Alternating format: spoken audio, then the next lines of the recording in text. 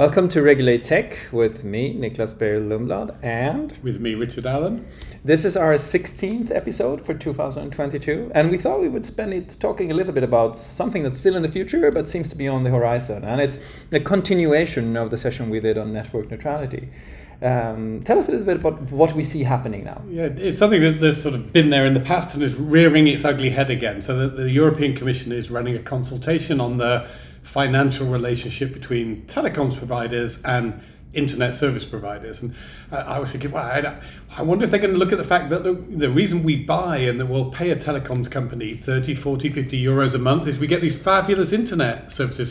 So maybe they want the telecoms company to take some of that money and give it to the internet service providers. But no, it's the other way around. The other way around. They're looking at it and saying, well, we want to get the internet companies to hand over some money to telecoms companies they say to invest in their infrastructure, but that's something we need to unpick. Is it to make them more profitable, or is it actually to invest in infrastructure?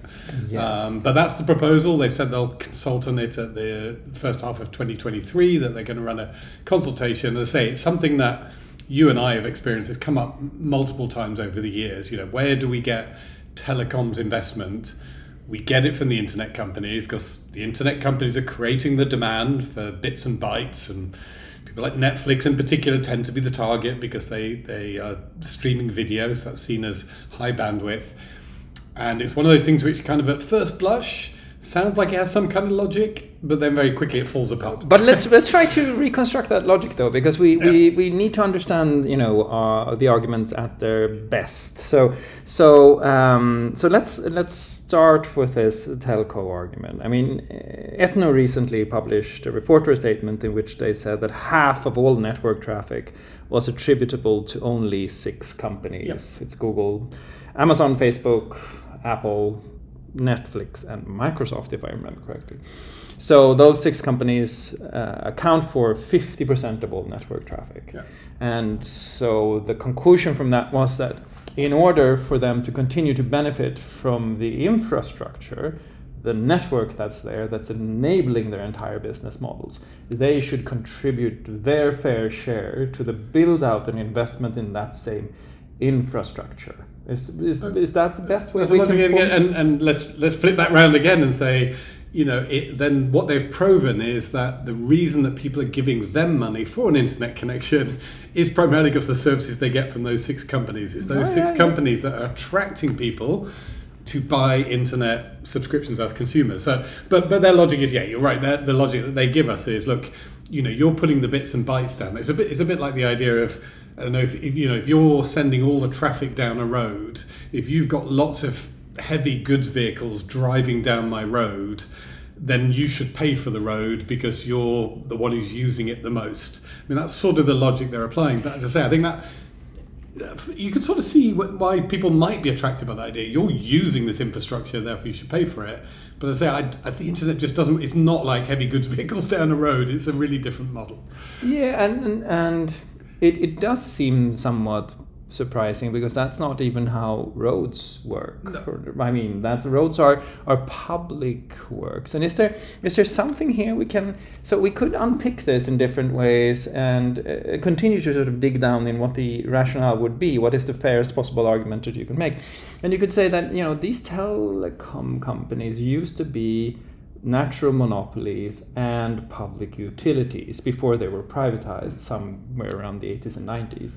And so if they were public companies, would that change your view?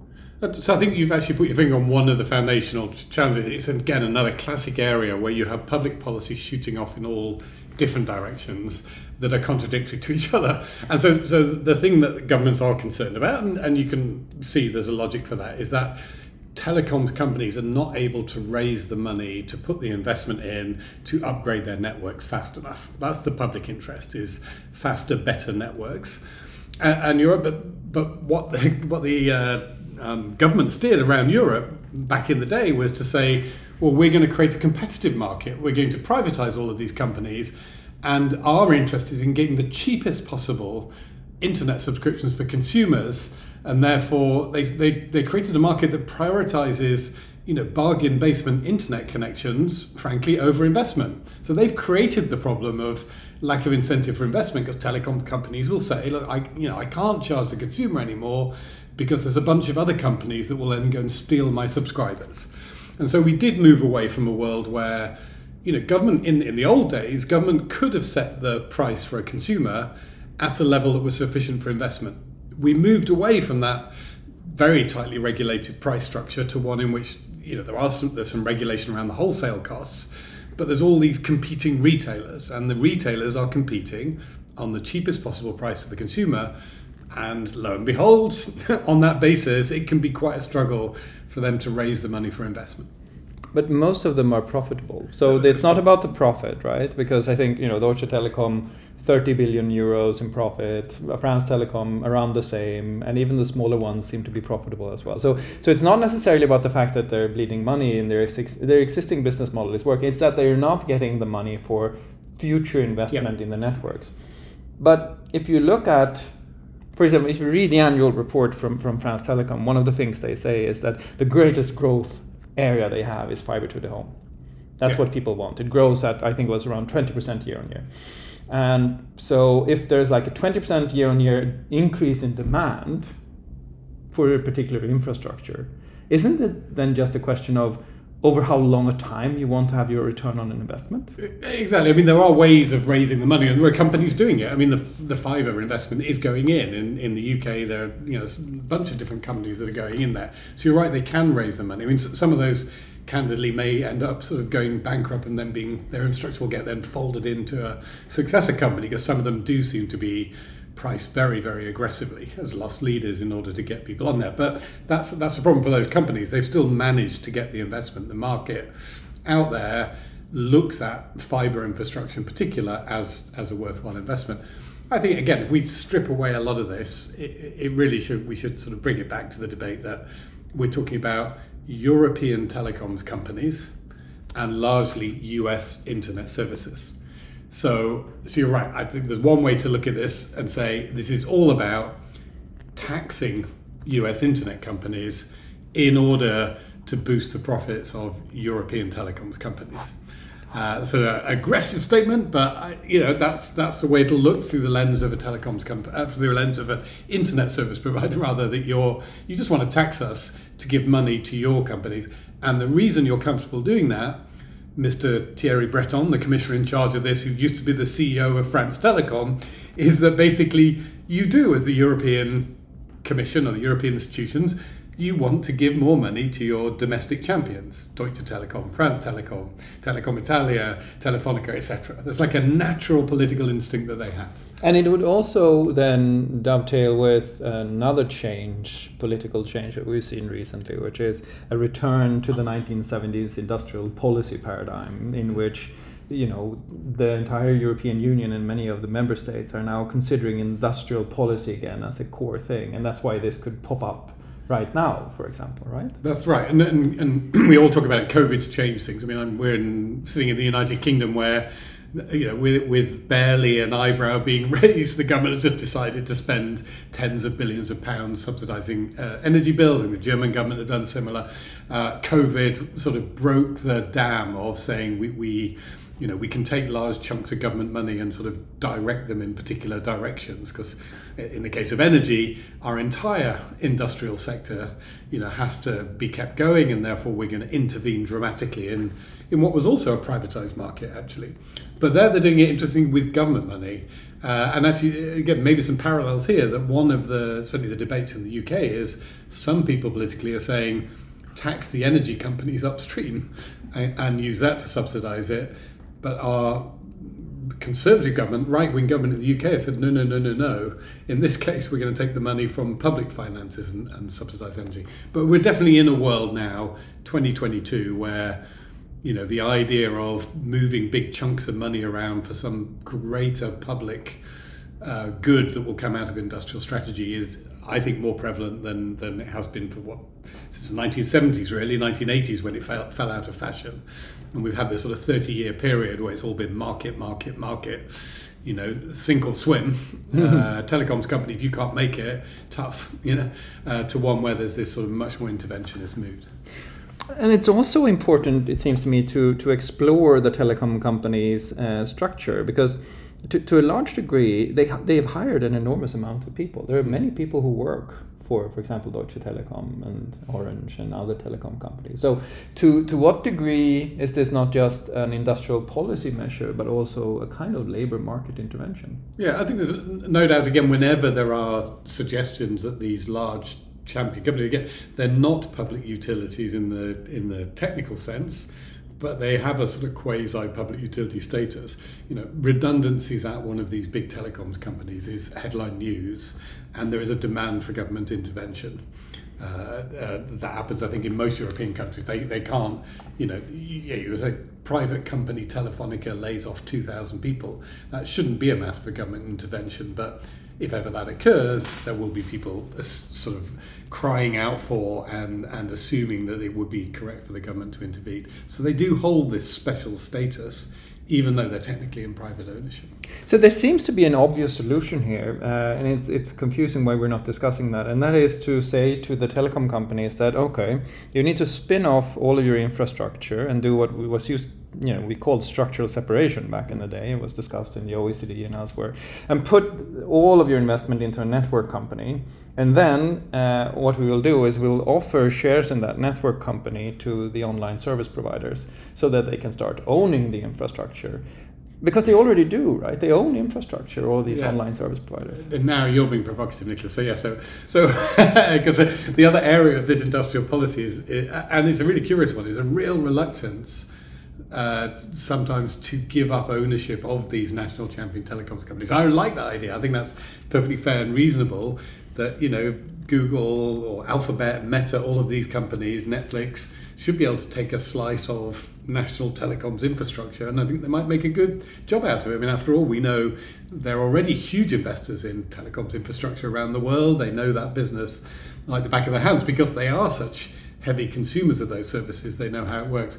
But the idea that the European Commission would permit it, I mean, there are already incredible sensitivities around cross-border mergers between these different companies within Europe.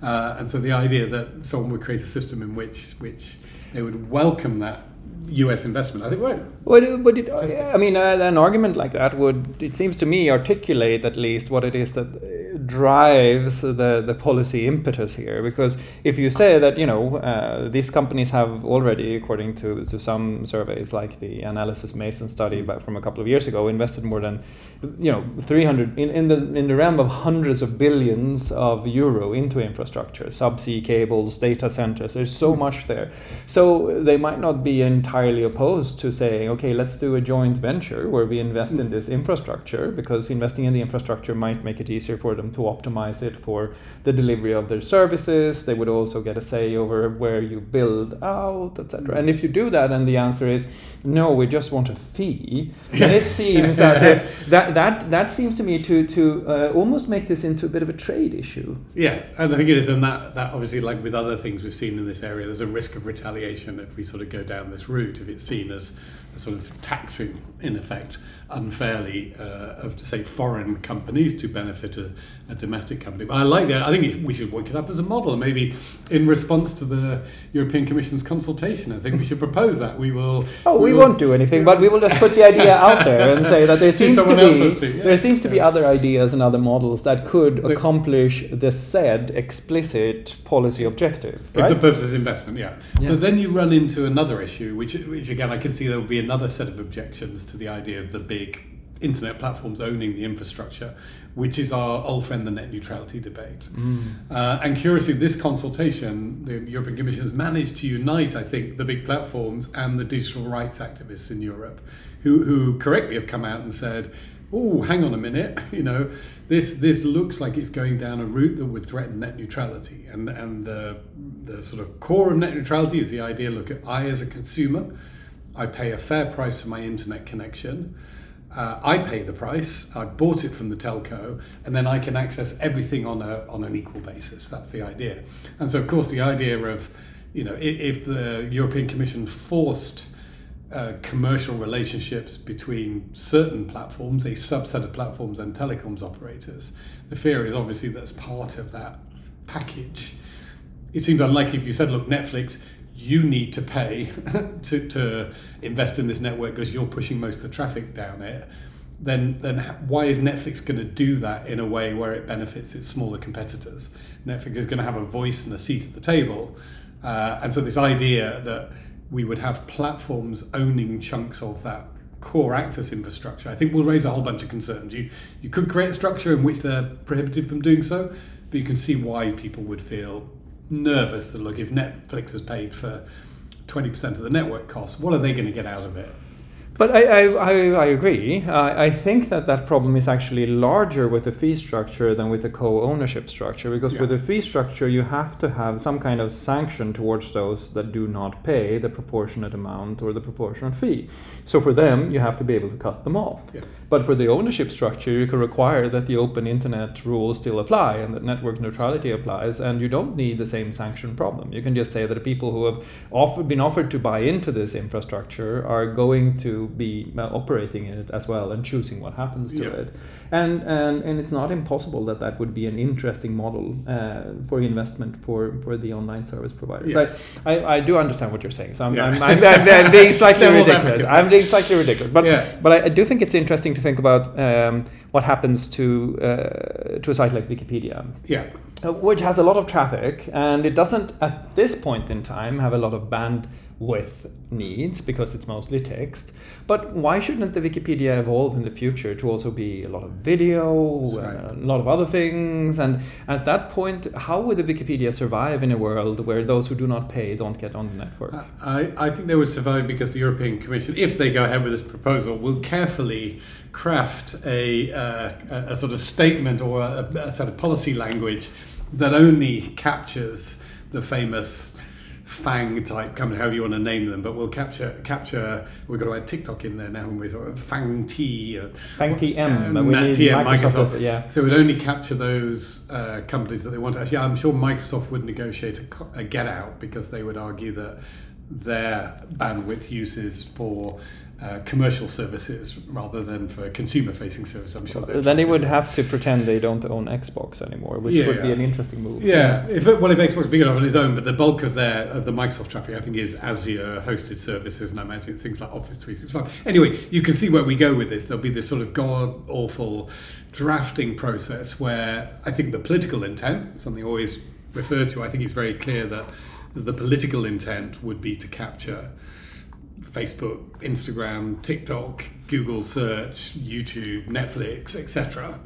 And then there'll be all this, and so that they'll have a definition that definitely captures them. And then there'll be a huge amount of kind of lobbying on the edges. Do you include Amazon Web Services? Given that, and Azure, given that they'll have lots of European customers, and so they're going to pass the cost on to a European business if they're having to pay extra bandwidth. What do you do about iPlayer in the UK? Well, we're outside the EU now, but iPlayer-like services. What do you do about the video streaming services offered by national broadcasters? You can already see the language, can't you? It will only apply to services offered in multiple countries of the European Union that are video, blah, blah, blah. You can just see how they're going to craft some definitions. They could use existing definitions in the DSA and DMA, I suppose. Exactly. It's a gatekeeper legislation. It's interesting.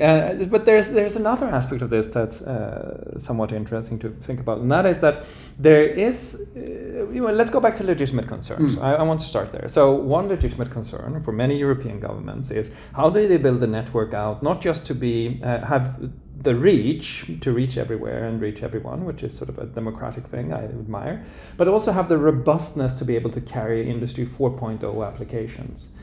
But for that particular use case, where you build out the infrastructure, there isn't a way for the infrastructure investors to recoup their investment because they can differentiate their services on quality for industrial players. So in business-to-business, network neutrality does not apply, which means that if you wanted to recoup your investment in infrastructure that is strong and robust enough to carry industrial applications, there's already a means to differentiate your services and charge differently depending on what kind of quality of service you want as an industry. So there is this opportunity to charge on the one side for the industries who are paying the customers, but now you want an opportunity to charge on the consumer side. How does that work? Well, so I think actually this is one of the areas that where I think this policy is highest risk. That at the moment there's a whole hidden set of investments going in that most sort of us as members of the public, we're not particularly aware of them, but the networks around the world, including in Europe, have been continually upgraded by people adding in all kinds of bits of hardware that optimize the network and make the packets get to you most quickly. So if you or I are sitting here using YouTube, we don't, back in the day, we would say, can I have a video from YouTube? And the network would have to carry our request back to some server in the United States, and that server in the United States would send a bunch of packets that would go across the Atlantic and then go across all of the different networks to get to us. If I access a popular video now today from YouTube, it only goes as far as a local data center owned by my telecommunications company, where all of the popular videos are cached on hardware that YouTube paid to install and have worked on with the telecoms company. So they've actually put all of this infrastructure in to optimize the network, because it's great for YouTube. They want the video to be super responsive. It's great for the telecoms company because they're using far less bandwidth and the network is under far less strain because of that. And that has been quietly going on for years. All of the big companies. And it can be used by others than YouTube too, because the cache is necessarily neutral, right? There are some that are neutral, and there are services like Akamai and others who did all the sort of edge caching for years. Yeah. And then there are some that are actually dedicated now. So part of the why these big companies can offer their service, it can run so quickly, is that the big companies have also put in like super customized dedicated hardware, which is arguably not neutral, but they've done that, and everybody's been a winner because of it. The consumer wins, the telco wins. So people who potentially don't win are competitors who are still having to pull the data all the way down from a data center. But that infrastructure's gone in, and again, if you're going to go in there and say, look, now we're going to make it a taxing relationship where the telecoms company is demanding money from you with menaces, with all the force of law, like that potentially is going to really mess up these super constructive relationships where telecoms operators and internet companies have quietly been getting on with it, building out great hardware to reduce bottlenecks and serve the consumer better. But arguably then what is happening is that this is driven by companies who see that they can improve their bottom line, because you always seek some kind of regulatory advantage, I suppose, if you can seek it. Is that what we're saying? No, I think both, in this case it's a classic business interest. You've got a telecoms company who wants to deliver the packets as efficiently and cheaply as possible and not pay for transit when they don't have to.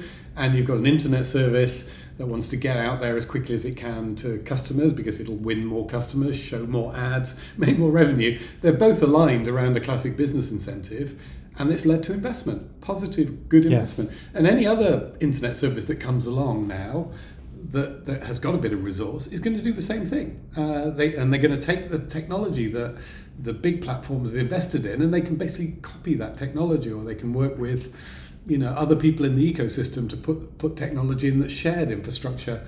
And on the same logic, the telecoms companies, if they see that this is useful and valuable, are going to want to work with them. So it's created a really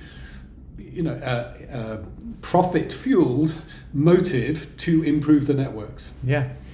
So I want to come back to the whole tension between services and infrastructure. And there's one argument in particular I want to discuss. And so if we move this to another context and we say, let's talk about the electricity grid. So we have the electricity grid built out, and a lot of the electricity grid is being used to heat apartments. At least in Sweden, where it's very cold. So it's being used to heat apartments, and that's being done by, for example, radiators. Now, you could argue then, with the same logic, that the electricity companies should, because of the wear and tear on the electricity grid, get paid by the radiator producers. Yes. The people who are producing that. But now the reality is that there are many different companies that produce radiators. So you have hundreds of different producers of radiators. but you have more of a market concentration in the internet space. Is the market concentration in itself an argument to go from the electricity model to this new proposed fee model? What is that anything that should be taken into account? I mean, it shouldn't. Again, if the principle is that we want to have a two-sided market where the consumer of the bits and bytes pays and the producer of the bits and bytes pays, then there isn't actually a logic to say let's just confine it to the big companies. They should all pay. If that's your view, that it's a genuine two-sided market. Because nothing really changes with the market cost, but yet still that's one of the arguments that I think both you and I saw the most, this idea that very few companies are responsible for a lot of the traffic. Now, if there were only 3 radiator producers, would that matter for the electricity grid? I don't think it holds up. I mean, I think the market concentration thing, again, it's politics. It's about where are those companies based, the handful of companies. And so again, if the European internet market was dominated by 5 or 6 companies generating all the bits and bytes, and they were European, we'd have a very different debate, because it'd be European telcos versus European internet providers. And as I say, I think some heavy bandwidth users in Europe, the streaming services that are domestic, will be lobbying, tooth and nail not to be caught up in this. And actually that's one of the things that might cause them to abandon it after they've done their consultation. They might get to the point of saying, well, we don't have a logic for including these American companies and excluding the Europeans, and therefore maybe we're not going to go ahead with it. So I think it's not the concentration per se, it's concentration plus the fact that the winners in the internet services market are not European. I think that's driven us to this point. So it would be interesting to see, for example, how a Spotify thinks about this, because they stream a fair bit, although music is easier to stream, but they're moving into other segments as well. So in that situation, you would have a company that's European and streams and uses the networks, and it's through that use it's grown, but it's not necessarily going to appreciate this proposal. Is there a commercial logic to this? Is there any reason for the online service providers to adopt this? Would they adopt this? Because you made this point earlier that it might be very hard for new entrants to come into a market if there's a fee structure that you have to deal with as you grow. You create sort of a barrier to entry for new companies. So is that a reason for them to commercially consider this? Yes, I think if you were to look at it purely from a commercial point of view, the logic for any internet service, or we'll use the phrase, won't we, the OTT, the over-the-top service, which is basically a service that provides stuff to people over the internet. Although, as we've just discussed, the top over which you may be travelling may include your own infrastructure sitting in the telecom company's data centres, but we'll ignore that little detail. So the incentive for you as one of these internet services to say that you do want to start paying would only be if you're going to gain some kind of commercial advantage. Otherwise, of course, the logic is, why change the status quo? The status quo suits you fine. So what kind of advantage might you want to gain by paying? And there are 2 really. So one is raising the barrier to entry for others. So that would be, yes, I'm Spotify, but I think Apple Music is going to balk at paying the fees, is going to refuse to pay the fees. And therefore, as long as it applies to Apple Music as well as Spotify, I'm going to be okay with it, because my judgment is then Apple Music is going to get out of a bunch of markets and leave them to me. So there's a sort of, is it a barrier to entry? Are there people sort of positioned close to your market scale that you think would not accept the hit? Or do you think you're better able to absorb the cost of it than they are, and that you'll win customers, they'll lose customers? So one is that sort of competitive barrier to entry. And the other, frankly, is the thing that the digital rights activists are concerned about, that you say, look, once I start paying, he who pays the piper calls the tune. And so once I start paying in, I am actually going to try and shape the network so they favour my service over other people's services. And so I think that's a genuine suspicion, because, again, you're a business. You're there to make money if you're a Spotify or a YouTube or whatever. So you may, support net neutrality in principle, and that's fine. But once the European Commission have come to you and said, well, we're abandoning net neutrality, because this is abandoning net neutrality once they start, getting you all to pay for it. Effectively, I think they may technically try and say, we're riding all the 3 horses at the same time. We want this hyper-competitive market that keeps consumer costs down to the minimum. We want net neutrality, and we want to tax the internet services and give it to the telecom. They might try and do that. But something's got to give there. And so I think if the Commission have sort of moved away effectively from net neutrality in its purest form, as an internet company, even if you support net neutrality, you may say, well, I'm paying the money now, I've got to get something for it. That's my business bottom line. And again, there could be ways to try and prevent that, but yeah. But hard. Yeah. So that seems to suggest that not only is this slightly murky in terms of the motivation, because for the industrial network to be built out, you already have the possibility to differentiate and so recoup your investment. But for the consumer one, it's actually driven by the demand from consumers, so that recoups your investment. But it could also lead to a situation where you're actually cementing the oligopolistic nature of some of these markets, where the actual legal result, I mean, it's so interesting, because in a sense it is like you win a market by competing and you keep a market by being legislated. Yeah. Once you're in the leading position, you well, there is a logic of trying to get regulation to build fences around it, and everyone's always watching out for that. But that, it's been repeated over the years. You've seen it happen again and again, because you are playing to a genuine logic. The first people who built oil wells would just drill a hole in the ground, the oil would come out, and then there were fires and disasters. And so, of course, the safety standards for oil wells were increased over time, but then that means that fewer and fewer people can actually afford to build an oil well, and you start concentrating. So it's repeated over the years. But here it feels a bit like we don't have that problem at the moment. It is still a pretty open market, and yet we may be deliberately entering into a world where we allow people to create more barriers. So fast forward 10 years, if all of these fee structures are in place, we end up with something that looks much more like the pharma market, with a few large companies that have outsourced innovation to startups that are licensed or bought up whenever they come up with something new and interesting. And for a new company to grow to the size of the core companies in the market is going to be very difficult. So the rise of a ByteDance or a TikTok at that point would actually be much, much harder. I think potentially, yes, if you have a sort of, there's already relationships between the large service providers and the telcos, but if that's kind of been enshrined in regulation, I think the risk is that becomes even more a sort of closed shop relationship between the paying companies and the telcos. And they almost have a joint incentive to keep the others out. Well, the company that, just think about this for incentives. So you've got YouTube that's in the tent, is paying the telcos for its traffic. You've got somebody else who comes along with lots of video traffic, but they're not quite at the level where they have to start paying.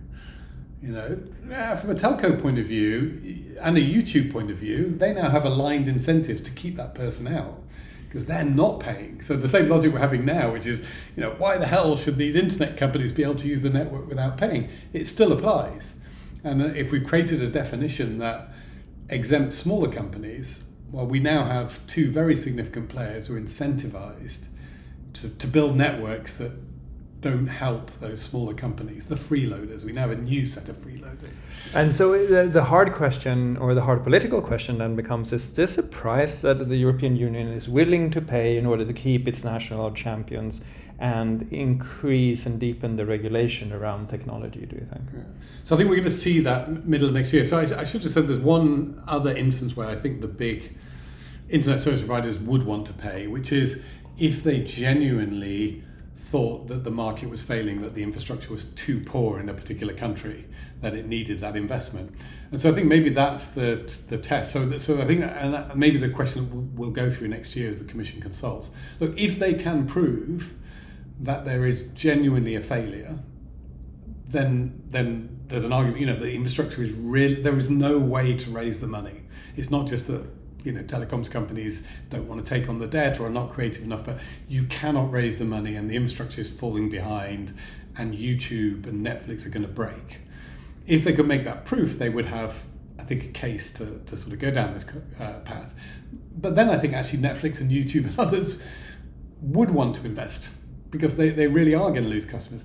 If it's more a question of, look, the investment's going to happen anyway, we just want to take a slice out of these internet companies to help the telecoms companies, then I think we're in a different world, and there is a much more marginal call. I mean, again, there are parallels in the publisher debate, the other great European champions. You know, then the publishers have been using mechanisms like so-called link tax and copyright legislation and things like that to extract revenue. Same logic as Google is freeloading off of our news content, and therefore they've got to pay for it. Actually, the Google News example I think is very instructive here, potentially. Again, you can see the logic. Yeah, they're freeloading, they're showing the news content, they make the money off the advertising. But I think most people would agree that some of the moves in that area were counterproductive, and we haven't demonstrated that taking some money from the internet services is producing a more sustainable model for publishers. So why do we think that the same would apply here? Either there is a business case for the investment driven by the fact that the services people want to use are more successful. In fact, arguably, if Meta gets to keep its money to build the metaverse, that's what's going to create the compelling service that somebody's going to pay €100 a month for to their telecoms provider, not to Meta, to the telecoms provider, to get the bandwidth and the quality of service they need for that. But interesting. And I also, it has to do, there's another trend here that's interesting to mention, is the financialization of the telco space, where there's a lot of discussion around whether or not the telcos should spin off their network assets in different ways and present that as a way to show growth in the areas where it really matters, fiber, etc.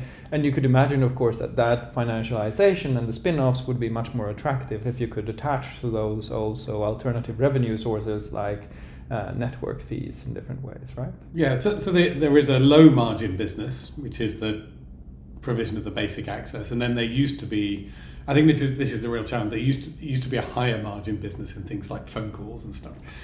And so the companies have been struggling, and they do look, there's these very high margin businesses on internet services, although their margins are shrinking.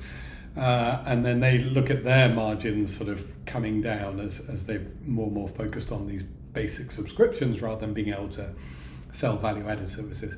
But you're right, I mean, from a pure sort of financing point of view, it may make more sense to separate those two out, to be honest, and say, here's a very, very reliable long-term infrastructure, low-margin business, but never going to go out of business. And here's a higher risk, higher margin business that's all about services and things on top. And somehow we need to kind of disentangle those two. And then we're back at the structural separation question, right? Exactly. Separating out the network and making sure that the network is one business and then the service is another business. And if you do this structurally, so there are literally different legal entities with different ownership structures, you would see where the investment goes. Yeah. And it could come from over the top providers, it could come from others who are interested, because then the business case would stand on its own. It leads to another question that I'm kind of curious about. If we did this from first principles, thinking about network infrastructure and thinking about services, how would you design this if you could sort of really do it from first principles? Would it be the industry structure we see today, or would you prefer publicly owned networks? Yeah, I mean, I don't think it would be the structure we have today. I think that's evolved because of history, and it makes much more logic. And in fact, actually, you're seeing new companies come in the market. If you're here in London, you're getting companies that are, their only business model is raising money to stick fibre in the ground, and rent that out in all sorts of interesting, creative ways to people who need fibre access. So we are seeing pure play. They're not doing any of the bells and whistles of phone calls or any of that kind of stuff, or trying to make money out of it. So we are definitely seeing some new business models coming in. I think that, in a way, is a lot cleaner for somebody who's financing it. They can look at a business like that. At the infrastructure business itself. Yeah, it makes sense. Here's the amount of money I'm spending on the infrastructure. Here's the amount of time it'll take to recoup that investment if I get average revenue per user of X. And that's quite a predictable number that we can say that's going to be. It's not dependent on usage, actually, because it's a subscription that you're typically paying for per month. And then here's a bunch of other things that I'm going to do to optimize the network and make sure that we're able to extract maximum value for that investment that we've made. So I think there is something kind of quite clean about that model that is probably where we'd start with today. Public ownership is interesting. I mean, there's another sort of question for the European Union in particular, and something that when I was sitting on the other side, some of our people said to me, which is, when they were negotiating with telecoms companies in Europe, and this includes, again, they pay huge amounts of money, the over-the-tops, to telecoms companies for all kinds of connectivity that they have, data centers, where they've sort of got their big fat pipes going on and off the network. And they said the thing that would make their job harder from an OTT side would be if there were consolidation in the European market. Because we're basically able, they said, to pick off lots of small telecoms companies who've all got even a national champion. Even Telia Sonera, the national champion of Sweden, is still a relatively small fish in a big pond. And because of that sort of reluctance to pool telecom services, they said it's very different in the US. You deal with a Verizon, AT&T, really big companies with a lot of bargaining power. But Europe, so again, talk about the market design. Public ownership sort of suggests, again, there's very fragmented, atomized networks. They would have a different model, but another thing which probably is anathema to our friends at the European Commission is say, well, why not have 4 or 5, very large telecoms companies providing services across the European Union and see how that goes in terms of being able to raise money and negotiate. And that's interesting because I think that provides an entirely different lens on this. We're saying that the Telecom Act, as it was passed with the requirement of 3 or 4 telcos per European market, even though the European market is fairly consolidated and doesn't necessarily need to have a number of actors per market. Going into that and arguing that consolidation is okay would actually be a really interesting experiment.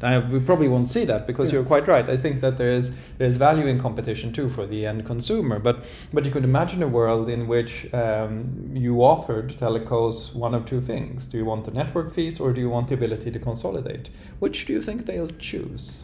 Both. But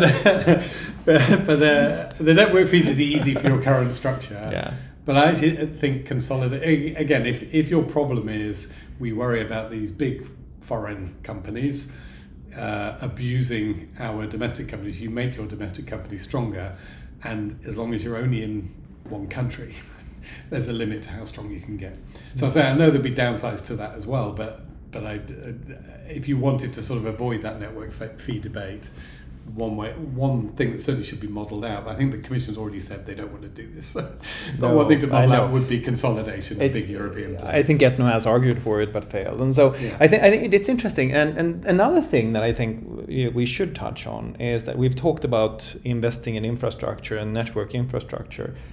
But there's no such thing as infrastructure. There's mobile telephony networks, there's fiber telephony networks, and you know what? I just got my Starlink approved for the country place in the archipelago.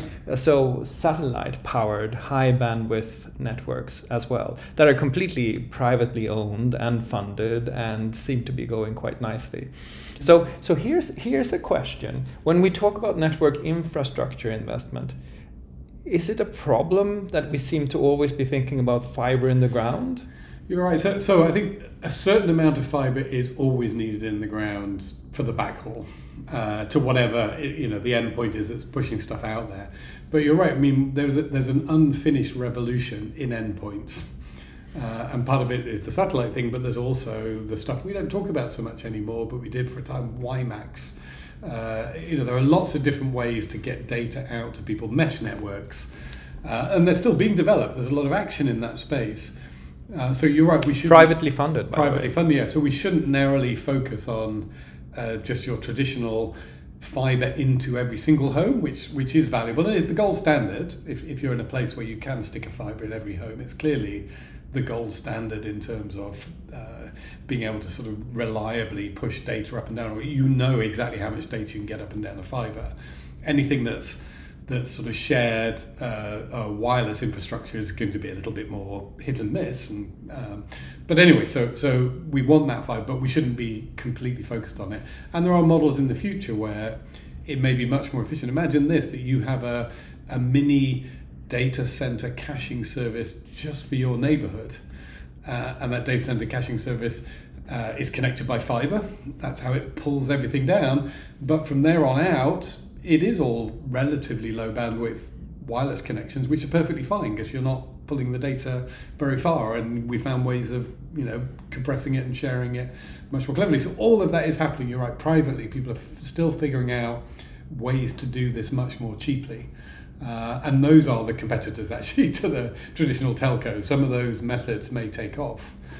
And this is interesting for several reasons. One of the reasons is that as the network topology changes, the investment patterns will change as well. Different parties will invest in different parts of the network, to your idea about an unfinished revolution, which again challenges the basic notion that there is investment needed, because it sounds so monolithic. We need to invest in networks, and you imagine almost that these networks are single cables in the ground that are bought by and dug by the telcos. But the other alternative it suggests, which is also interesting, is that you could imagine a world in which these 6 companies come together and say, we hear you, we understand this network connection is needed, and we're now investing in a satellite company where we will provide internet to all of Europe. Yeah. That would also be an interesting way to solve the problem, to say that there is investment in networks. There's now a satellite network owned by these 6 companies that will deliver not only to the main cities, but actually is going to be able to deliver also to rural areas, which is the beauty of Starlink, right? I get high bandwidth access on my little island. It's not my island, my little house on an island. Yeah. Yes. And so I think when that happens, something really interesting happens, because then you realize that the investment is not necessarily it doesn't have to be dug into the ground. And wouldn't that be an interesting alternative for companies to suggest? Yeah, so depending on the code, the Commission takes this into account, depending on the price as they set it, the bean counters inside the big companies that have been targeted may sit down and go, well, for that amount of money, we can rent or pay a forced rent to the telecoms companies, or we can invest in our own alternative network. Or in Starlink. In a Starlink, yeah. We'll just invest in some alternative They all network. go home, knock on Elon's door and say, hey, Elon, we would really like to invest in Starlink and 10x your capacity, so we can reach our customers and make sure that the European Commission can sleep happily. I have to say, I think some of our Silicon Valley colleagues would rather be dependent on Deutsche Telekom than Elon Musk. So I think it wouldn't be Starlink. Well, that's an interesting particularly point. given recent events. There you go.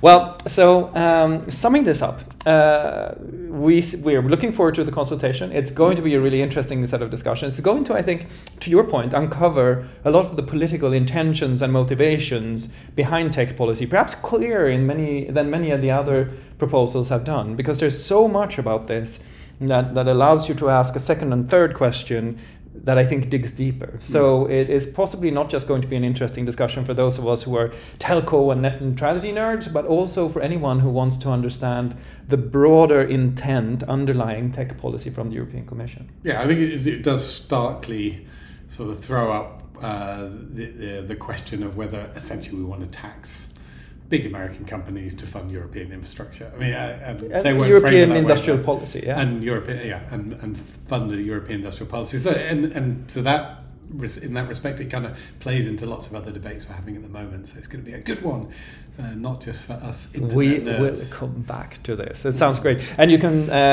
thank you very much for listening. You can find this podcast on your website, which is www.regulate.tech. Thank you, everyone, and take care.